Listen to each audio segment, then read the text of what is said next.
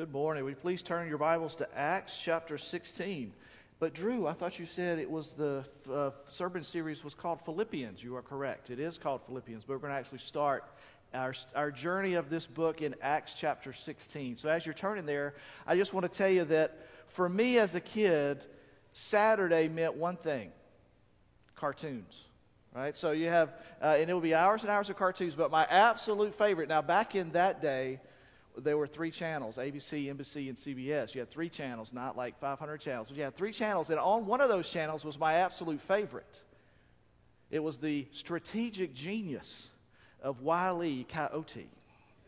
I don't know if you're familiar with Wile E. Coyote, but he is a strategic genius, and he would flip through his Acme catalog, and he would look at rocket-powered roller skates, and he would look at TNT, and he would look at all these different things, and he would come up with a strategy to finally catch the Roadrunner.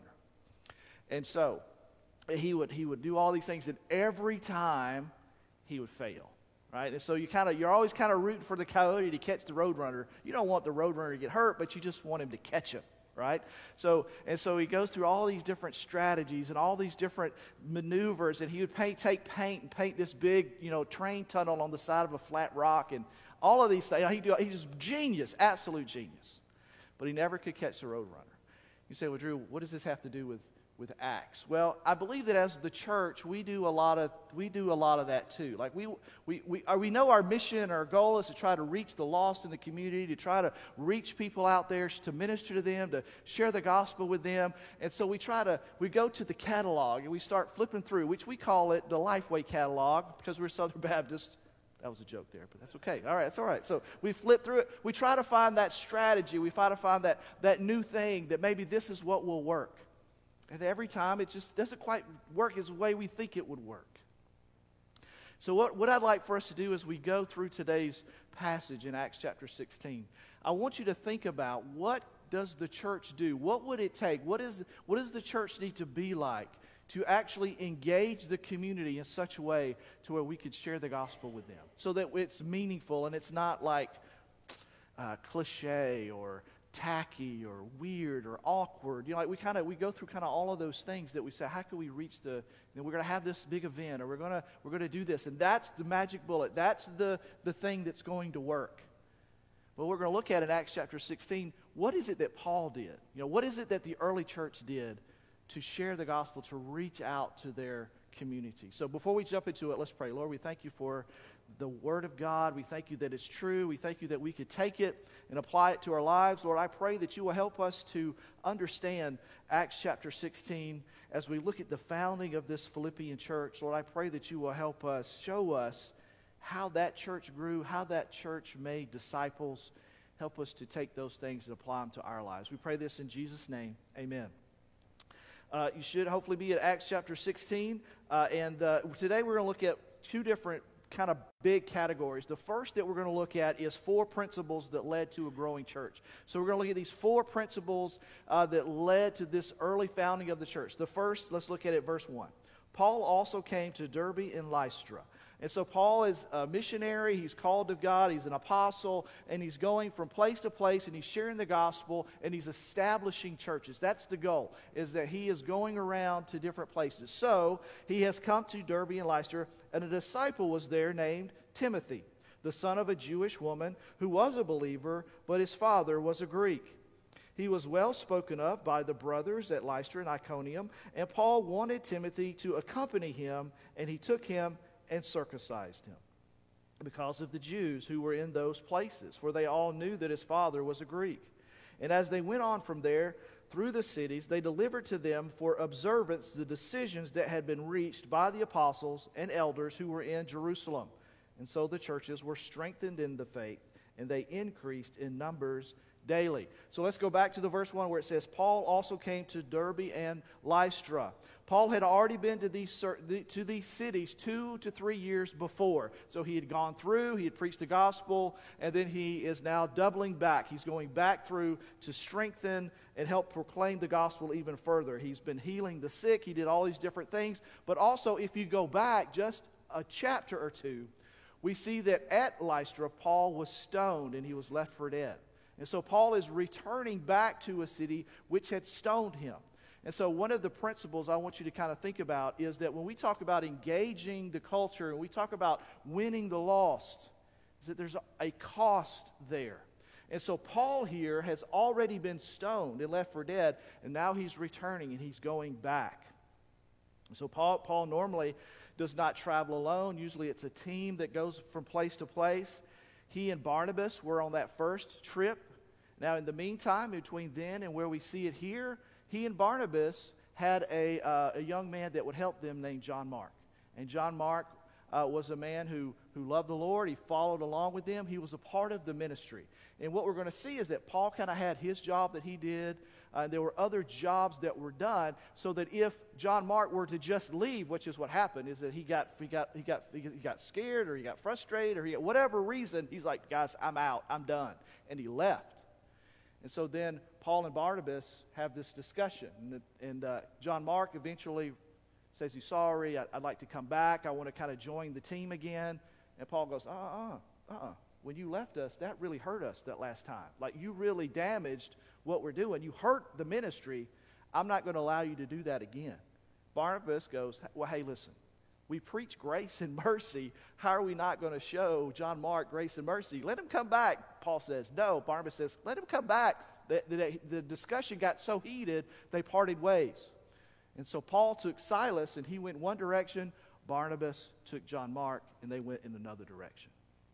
And so what we see here is that now Silas and Paul are going from town to town, and they're preaching, and they find this young man, and Paul's like, this kid's a great kid. He could actually do what John Mark did before. And so I'd like for him to come join what we're doing here. And so that's what's kind of going back. So here's your first principle that I want us to understand, is that as we seek to do ministry, so I'm assuming, right, that we all understand that we need to be a part of serving in some way, that we need to be in ministry doing something. Assuming that, we should not do that alone. All right, so it's in every time that we see Paul and we see the ministry and we see the New Testament, we see that people did ministry in teams. They did things in groups. They didn't go off by themselves. So don't do ministry alone. Also, find someone to invest in. And here's a way to think about your life. All right, as you get older, you have learned things, you have experience, you have these different things that you could teach someone else. And so Paul is the type of person that would look back and pass on to a Timothy. So he's looking to bring on a protege. He's bringing someone on that he could train and teach. But then also you should have a mentor in your life. All right, so so you've kind of got three relationships going on in this that we're going to look at. You're going to look at people that serve as a mentor for you, where you can kind of go, hey, I'm doing this ministry. I know you've kind of done this before. You've been doing this for years. I've gotten stuck here. Can you help me in this? Let me tell you what I'm going through. And they're going, oh, yeah. I went through this 20 years ago. And here's kind of what you do. And here's some advice. Right? So you've got the mentor personality. You also have relationships in your ministry and life that are you're doing the same thing. You're all on the same level. This is the Paul and the Barnabas, or the Paul and the Silas relationship. Right? You're serving with other people. And then the other relationship is the Paul and Timothy relationship. You're investing in, you're helping bring someone else along. So be thinking about that in your life. Who is the person that I could go to for the mentor? Who is the person that I could go to that I can invest in? So, but you've got Paul, and they're not doing ministry alone. That's the first thing. All right, then also we see that it's more than likely Timothy's father was not a believer. Right? He's described as being Greek. His mother is described as being a believer, so it's kind of clear here that it's not a believer, whether it's Christian or Jewish. And it is likely that Timothy and his mother were converted on Paul's first missionary journey. So it's a really good chance that as he went through, Timothy had heard the gospel. He had prayed to receive Christ. His mother and grandmother had done that as well on that first missionary journey. And so so then Paul in other books writes Timothy, he says this in 2 Timothy 1:15, I'm reminded of your sincere faith, the faith that first dwelt in your grandmother Lois and your mother Eunice, and now I am sure dwells in you as well. And then also in 2 Timothy 3:15, he mentions his faith. He says, and how from childhood you have been acquainted with the sacred writings. So we see with Timothy, he's a kid whose mom and grandmom invested in him and taught him the Bible. They taught him the Old Testament. And then when they prayed to receive Christ, they all were on this journey together, so that by the time Paul arrives again, Timothy is mature enough of a believer that they're saying, hey, look, this kid's got a great reputation. Come on and come be a part of what we're doing. We need you to be a part of this ministry. It says in verse 3 that Timothy was well spoken of, meaning he had a reputation amongst the people of the city. He was known. His father was known, and his mother and grandmother were known. They had a reputation. So as Paul and Timothy would travel from city to city, this reputation would follow with them. And so Timothy had a reputation, had a good reputation of being a solid guy, all these different things. But his dad was a Greek, and his mom was Jewish, and they would have asked him because if you were in that culture, if your mom was Jewish, then you were automatically considered to be Jewish. And they said, well, why weren't you circumcised? Why were you not following the law? Timothy was both a Jew and a Greek and would continually give offense every time he would go into a Jewish area. So was Paul's strategy, right? So we talk about missions, you talk about what's the strategy for the missions. Well, Paul's strategy and his group, they would go into a town and they would first go to the Jewish synagogue. So wherever that was in whatever city, they would go to where the Jewish people were. And they would go back through the Old Testament and they would say, here's how Jesus fulfilled prophecy, and here's who Jesus was, and here's what it means, this is what he did, and they would share the gospel that way. And so, and part of that strategy was if they were to go and Timothy were to go with them into these synagogues, his reputation would follow him. He was not circumcised. And that was going to be an issue every city they went to. So, here's kind of something I want you to think about, is that you have freedom in Christ to do a lot of stuff, right? As a follower of Jesus, as a follower of God, you have a lot of freedom to do a lot of different things. However, if those things that you do keep someone from hearing about Jesus, you have created an obstacle there to the gospel. All right? And so for Timothy to not be circumcised was a part of his life that every time they would have gone to a town, it would have come up. All right? And so that whenever they go to try to preach the gospel, this is going to become the issue. It's a minor thing compared to something far more important. All right, so let me just give you an example. Let's just give you an example. So let's say, because in November, it's No Shave November for me, and I always grow a beard. All right, just so you know. Some of you guys are new. You may not know that about me. I just grow the beard. Let's say I had a beard, and I went into a culture that everyone thought that people that had beards were evil or whatever. Right? It's not true. Like, that's obviously not true, but let's just say that was the culture. All right? And so every time I would go into that area to try to talk about Jesus, that I'll point to the beard. What could I do to make it easier to share the gospel? Shave the beard, right? Not a big deal. You just shave the beard. But I like my beard. I have the right to have a beard. That's my personal right. I should be able to do what I want to do. You see the difference here? All right, I'm going to not have a beard so that I could share the gospel with these people. That's kind of what's going on here. Just shave the beard. Let's roll on. That's a minor thing compared to someone's eternity. So there's certain things in our life that we could just do. You have the freedom to do that. Yes, you can. But if that becomes a thing that keeps someone from hearing the gospel, like you can't just start talking about Jesus and kind of what he means to you and what he's done in your life, and these people keep bringing up this thing, and it's something that you could easily just not do or get rid of, then just don't do it. Just get rid of it. And so that's what's going on here with Timothy. So Paul and Timothy and Silas, they're going around and they're trying to preach the gospel. They're going to these Jewish towns. Always going to come up. So here's our number two. Number two, having a good reputation, incredibly important, right? If you are hypocritical or you don't have a good reputation, that automatically is going to stop people from listening to you as you try to minister to them.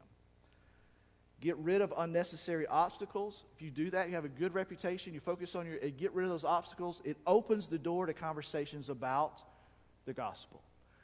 And then I've got prioritize life. Right? There are certain things in your life that need to be prioritized. This is important. This really isn't that important, right? The Holy Spirit, your relationship with the Lord, Scripture, all those things will help you determine this is really important, this is really not that important. Let that go. Just let it go. Like, who cares? Just let it go. This is what, you got to prioritize things. Earlier in Acts chapter 15, Paul and the other church leaders were discussing doctrine, right? So you have this is a new church. Paul's new, he's an apostle, but they're still trying to figure out what we would consider basic foundational doctrine. They hadn't figured it all out yet. The early church is still trying to work through these things. Like, for example, do you have to follow the law to be saved? Do you have to be circumcised to be saved? Right? Do you have to follow that? So they're having these discussions. And some of the leaders were saying, unless, this is in Acts 15, verse 1, unless you are circumcised according to the custom of Moses, you cannot be saved. And after Paul and Barnabas had no small dissension and debate with them, Paul and Barnabas and some of the others were appointed to go up to Jerusalem to the apostles and the elders about this question.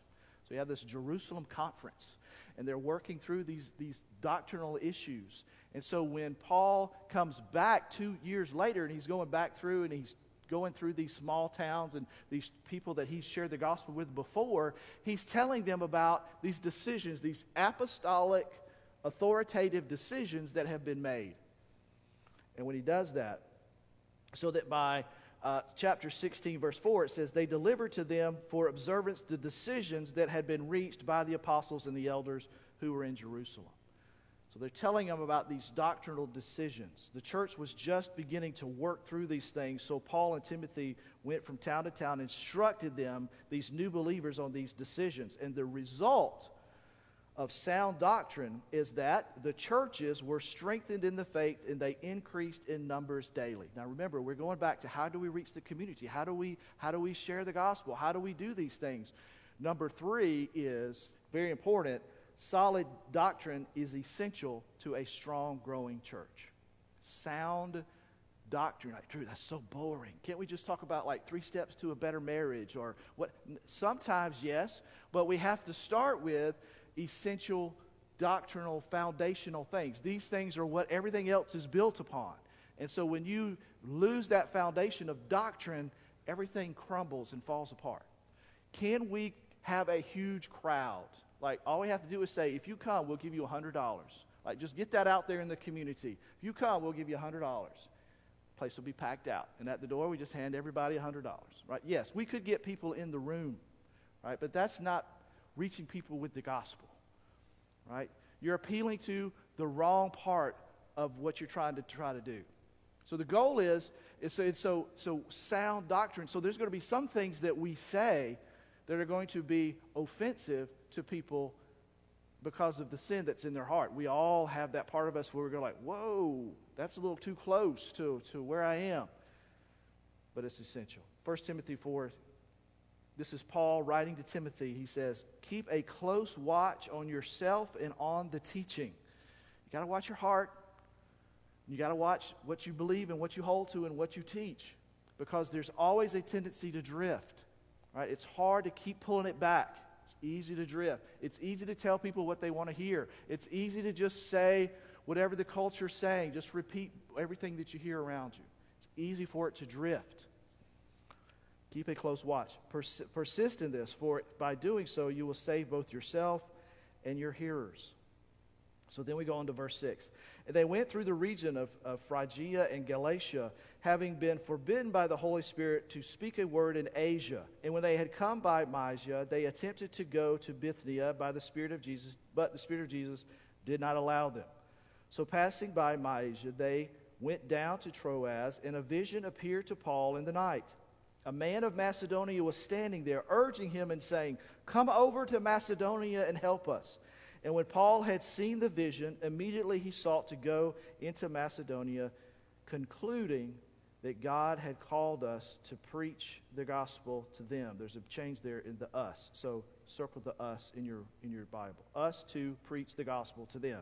So then in verse 6 we see that they had been forbidden by the Holy Spirit to speak a word in Asia. And so again, they had this strategy. We're going to go. Paul and this group, they would have sat down and they would have said, here's the plan. All right, we're going to go here, we're going to go here, we're going to go here. Our strategy was we'll go into the synagogue and we'll speak to those people and we'll go here, we're here. That's the plan. That's how we will reach people with the gospel. And they started to implement that strategy and that plan, and the Holy Spirit goes, I don't want you to do that. I don't want you to do that this time. And so they began to it says they were forbidden by the Holy Spirit to speak in English. So they passed through, but they did not preach the gospel there. And so immediately we sought to go into Macedonia. And so once Paul and Timothy had a clear direction from the Lord, they didn't delay, they went forward, and immediately they started in that direction. And it is also at this point that the pronouns begin to change in the text, right? So you have the author, who is Luke. So Luke wrote the Gospel of Luke, and he also wrote the book of Acts. So it's kind of like part 1 and part 2.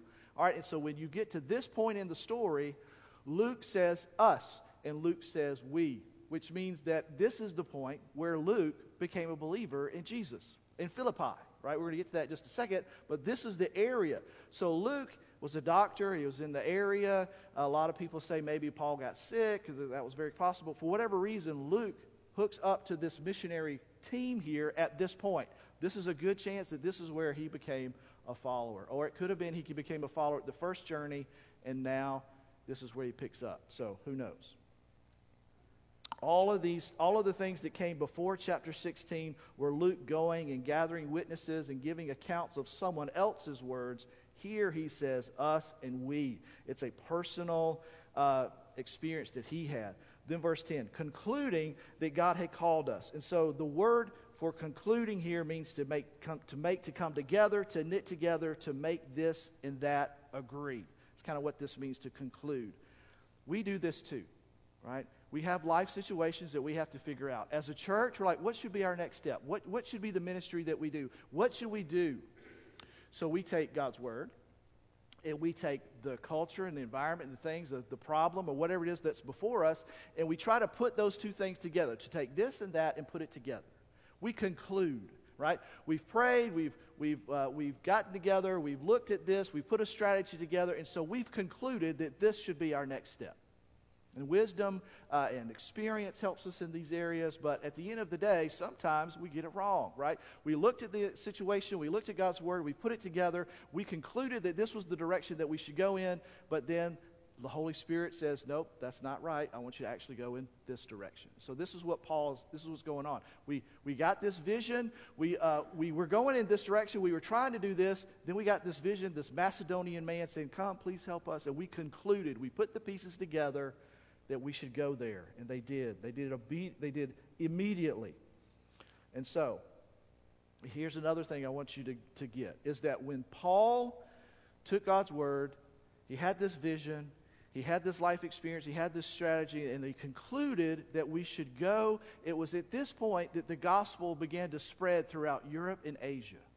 Right? This is where it starts, right here in Philippi. This little thing, these just small group of guys, four men as far as we know, are making their way, they're sharing the gospel, and now the gospel is going to go throughout all of Europe. That's a huge thing. Christian response, when you respond to what God is calling upon your life, you say, the call of God is upon me, I believe that God is directing me to do this. That is no small, trivial thing. God uses that calling, that purpose, that thing upon you, and he uses it to share the gospel. When you say, Lord, I want to join into this thing of sharing the gospel with my community and the world around me, that is no small, trivial thing. Because Paul here, as we know, is an apostle, but it's the same principle that we can pull from today. And so, number 4, life-changing ministry must be Spirit-led. Right? Yes, we have God's Word, and we can look at it. And yes, we have the circumstances and things around us and problems that present themselves. But at the end of the day, we conclude, we put those things together. and the Spirit will lead us in the direction that we need to go. So, Spirit-led. All right, so we take these 4 principles, doing ministry in teams, we remove obstacles and prioritize, we watch our doctrine, and we are led by the Spirit, leads to a new church in Philippi. So these people have gotten together, they're doing ministry, and now this new church is going to emerge. And so let's look at the characteristics of the church, of this new church plant. And what I would like for you to do as you are kind of going through this journey with me, I'd like for you to ask yourself, right, is this true of Bellevue Baptist Church? These things that we're going to look at. And if they're not, why not? And if they are, how do we double down and strengthen those things? Right? So I want you to prayerfully consider as we go through. We're going to look at 2 principles today. We're going to look at 2 principles next week. All right, so the first characteristics of a new church. Look at verse 11. So setting sail from Troas, we made direct voyage to Samothrace, and the following day to Neapolis, and from there to Philippi, which is a leading city of the district of Macedonia and the Roman colony. And we remained in this city some days, and on the Sabbath day we went outside to the gate, to the riverside, where we supposed there was a place of prayer. And we sat down and we spoke to the women who had come together. One who heard us was a woman named Lydia from the city of Thyatira, a seller of purple goods, who was a worshiper of God. The Lord opened her heart to pay attention to what was said by Paul. And after she was baptized, and her whole household as well, she urged us, saying, if you have judged me to be faithful to the Lord, come to my house and stay. And she prevailed against us, prevailed with us. So, as far as we could tell, there were some Jewish women who had gathered together to pray. Rule of thumb is that a synagogue has to be made up of 10 men, 10 believing men who put their faith in God, who were following the law. So the fact that there was no synagogue tells us that there weren't 10 men in the city. And then so Paul says, again, back to their strategy, we'll go into a town, we'll go into the synagogue, and we'll share the gospel. So they had gone around, and it said they had been there some days. They've gone and they've looked, and they've looked, and they've looked. There's no synagogues. There's no Jewish believers there. And so, maybe they would have gathered by the river because that's where they would do their ceremonial washing. So maybe if they don't have a building or a structure or somewhere they're meeting, maybe they'll be by the river. So they made their way to the river, and what they discover is a group of women who were praying. Now, I believe that if I had come up with this master strategy and this plan, and that when I concluded that this is the direction that we would go, and we began to go into the town, and that strategy and plan begins to fall apart, I would get frustrated, right? If it were me, right? I would say, God, I thought you showed us this. I thought this was the plan, and now we get here, and there's nobody here. Like, the strategy that we had is not working, and what is up? Why are you, I would get frustrated with that. These women were gathering to pray. Look at Zechariah chapter 4:10. Do not despise these small beginnings, for the Lord rejoices to see the work begin, to see the plumb line in Zerubbabel's hand. Do not get frustrated when the beginnings are small. Right, so Paul could have gone into this town. He could have got frustrated. He could have just left. He's like, you know what? There's nothing going on here. But there were some powerful things going on there. Because you had this group of women who had gathered together to pray. It would have been less than 10. It would have just been a handful of women that would have gathered to pray. Instead of get frustrated, look what they did. Verse 13. We sat down and spoke to the women who had come together. It was the custom of the Jewish teachers and to sit down and to teach. They would get a scroll and they'd roll it out. They'd sit down and they would teach. So they sat down. And the verbiage here tells us that all 4 of them spoke in turn. Paul spoke, Silas spoke, Timothy spoke, and Luke spoke. All 4 spoke, right? And they responded to that. The Lord opened Lydia's heart to pay attention to what was said by Paul. So salvation has 2 parts. One, the Lord opened her heart. The Lord moved in her heart, and she was open. And then 2, the woman paid attention to the gospel. You got to pay attention. And so when a person is for whatever reason, no matter where you are and you're lost, you don't know the Lord will open up a person's heart. But at the same time, there's a part 2. The part two is God's opened up their heart to receive the gospel. That person has to be paying attention to what the gospel actually says, realize that they are lost, that they are a sinner, and respond. There's an opening and a response. And so you have Lydia's heart was open to the gospel. She began to understand, and she put her faith in Jesus. So the first thing that we see is that people are saved. Very important. This early church began to see this founding of a church, salvations were present. Secondly, we see is that darkness is broken. Look in verse 16. And as they were going to the place of prayer, we were met by a slave girl who had a spirit of divination and brought her owners much gain by fortune telling. She followed Paul and us, crying out, "These men are servants of the Most High God, who proclaim the way of salvation." And I believe, just an aside, this is just a Pastor Drew-ism. I believe she was very sarcastic in the way that she said it. Right? She followed them around and just yelled it out. Behind, they're walking around, just yelled it out. And this kept going on for many days. So Paul, having become greatly annoyed, which is a very scriptural way of saying he was greatly annoyed. He was annoyed. Turned and said to the Spirit, "I command you in the name of Jesus Christ to come out of her." And it came out of her that very hour.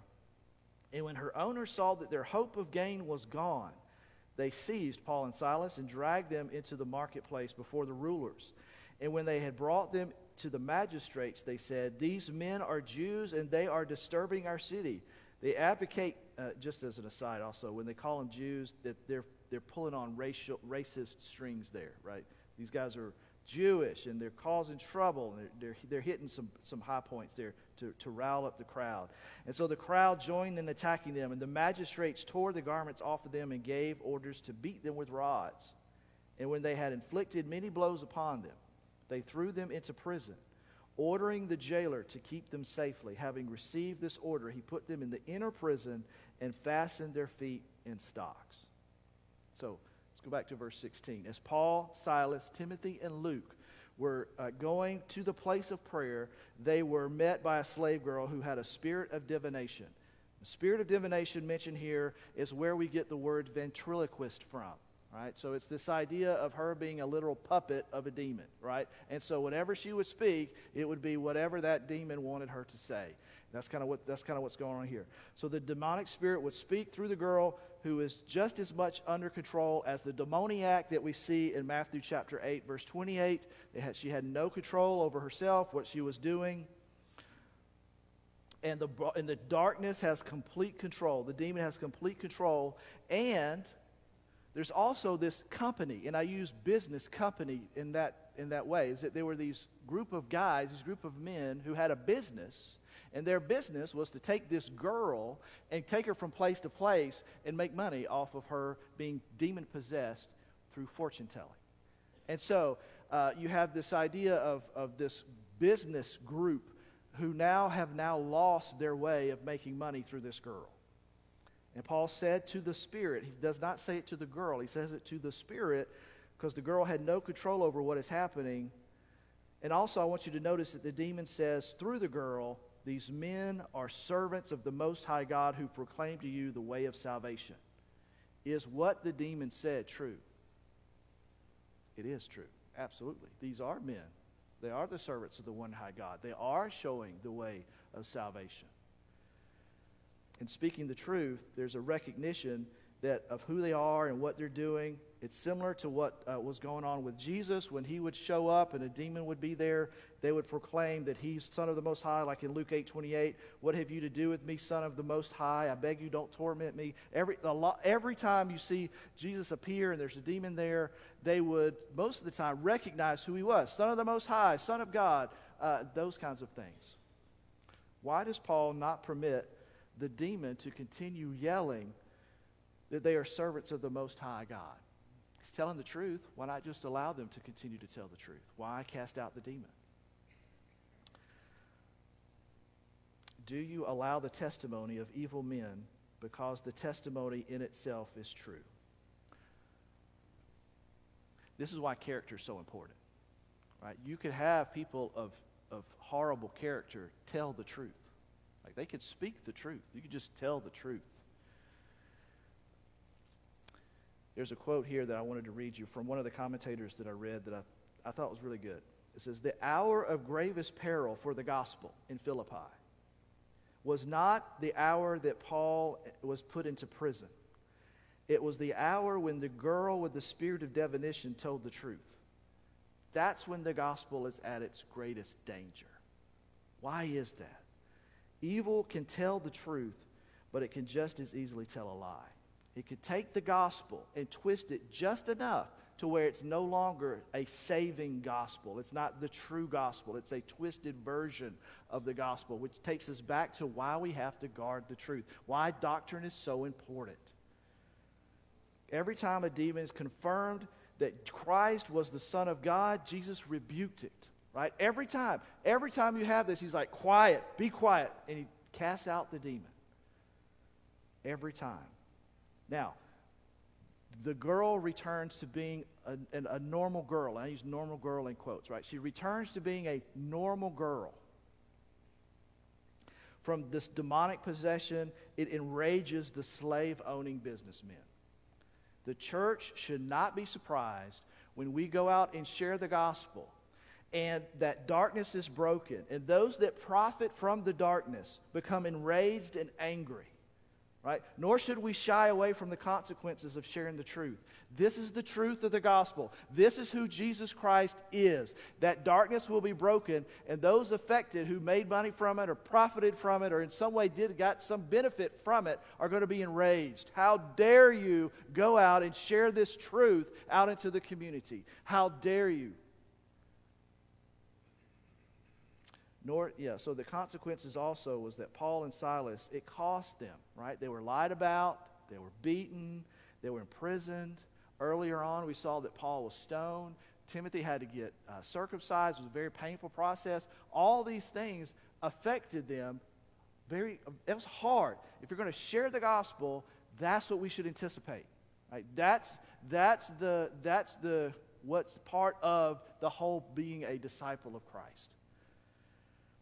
So these two characteristics, the gospel being shared, the people coming to know the Lord, and two, darkness being broken, are two of the four characteristics that we're going to look at. Next week we're going to look at the other two. But I want to ask you this question, which is kind of to wrap up. Does Wile E. Coyote ever catch the Roadrunner? He does. He does. He does.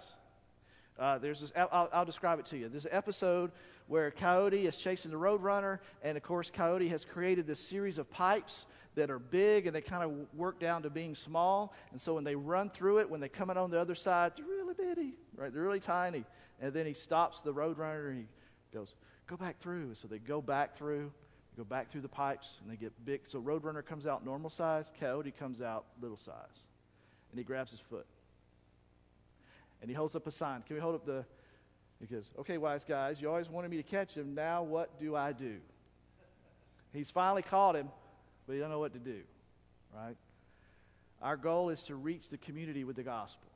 If we do these principles, we follow and do what the New Testament does, we will begin to build relationships with people, and they will become, they'll begin to come. They'll become part of our lives. They'll become part of what we're doing. We have to know what to do with them, right? We're like, we've been pursuing this. We've been doing this. We've been we've been strategizing about this. We've been praying for this. And now they're here. Now what? What do I do with they're here? All right, so look at 1 Peter 3. And I'm going to wrap up with this. Always be prepared to make a defense to anyone who asks you for a reason for the hope that is in you. Yet do it with gentleness and respect, having a good conscience, so that when you are slandered, those who revile your good behavior in Christ may be put to shame. Again, reference to character. For it is better to suffer for doing good, if that should be God's will, than for doing evil. So be prepared. Be prepared, right? You've been praying for your neighbor. You've been trying to reach out to them. You've been trying to minister to them. And then finally, they ask the question that you've been praying and hoping that they would ask. Now you're into the conversation. Oh, we're actually talking about Jesus now. That's right. We're actually talking about salvation. Oh my goodness. No, and be prepared, right? Be ready to give the answer for the hope that you have. Right? We've been serving the community through these Lawson football teams. You're going to bump into somebody. Oh, you're the church that feeds the Lawson football team. Oh, that's so great. Why do y'all do that? Why do we do that? Are you ready to give an answer to that question? We do that because we love our community. That's why we do that. We love our community. We want to serve our community. It's important to do that. But that may lead to another conversation. Oh, you love the community. Well, why do y'all do that? Because Jesus has changed my life forever, and we believe that he could change other people's life as well, and that's what we're trying to just tell people about Jesus. Be ready to give an answer for the hope that you have. Be praying about it, but eventually it's going to open up. So let's pray. Lord, I thank you for your word.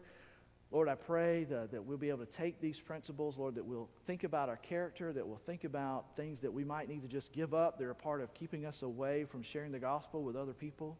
Lord, I pray that you will help us to just go through all these things that we've kind of learned today through this scripture. And Lord, that you will open up the door for us this week to be able to tell someone our story about how you've changed our lives.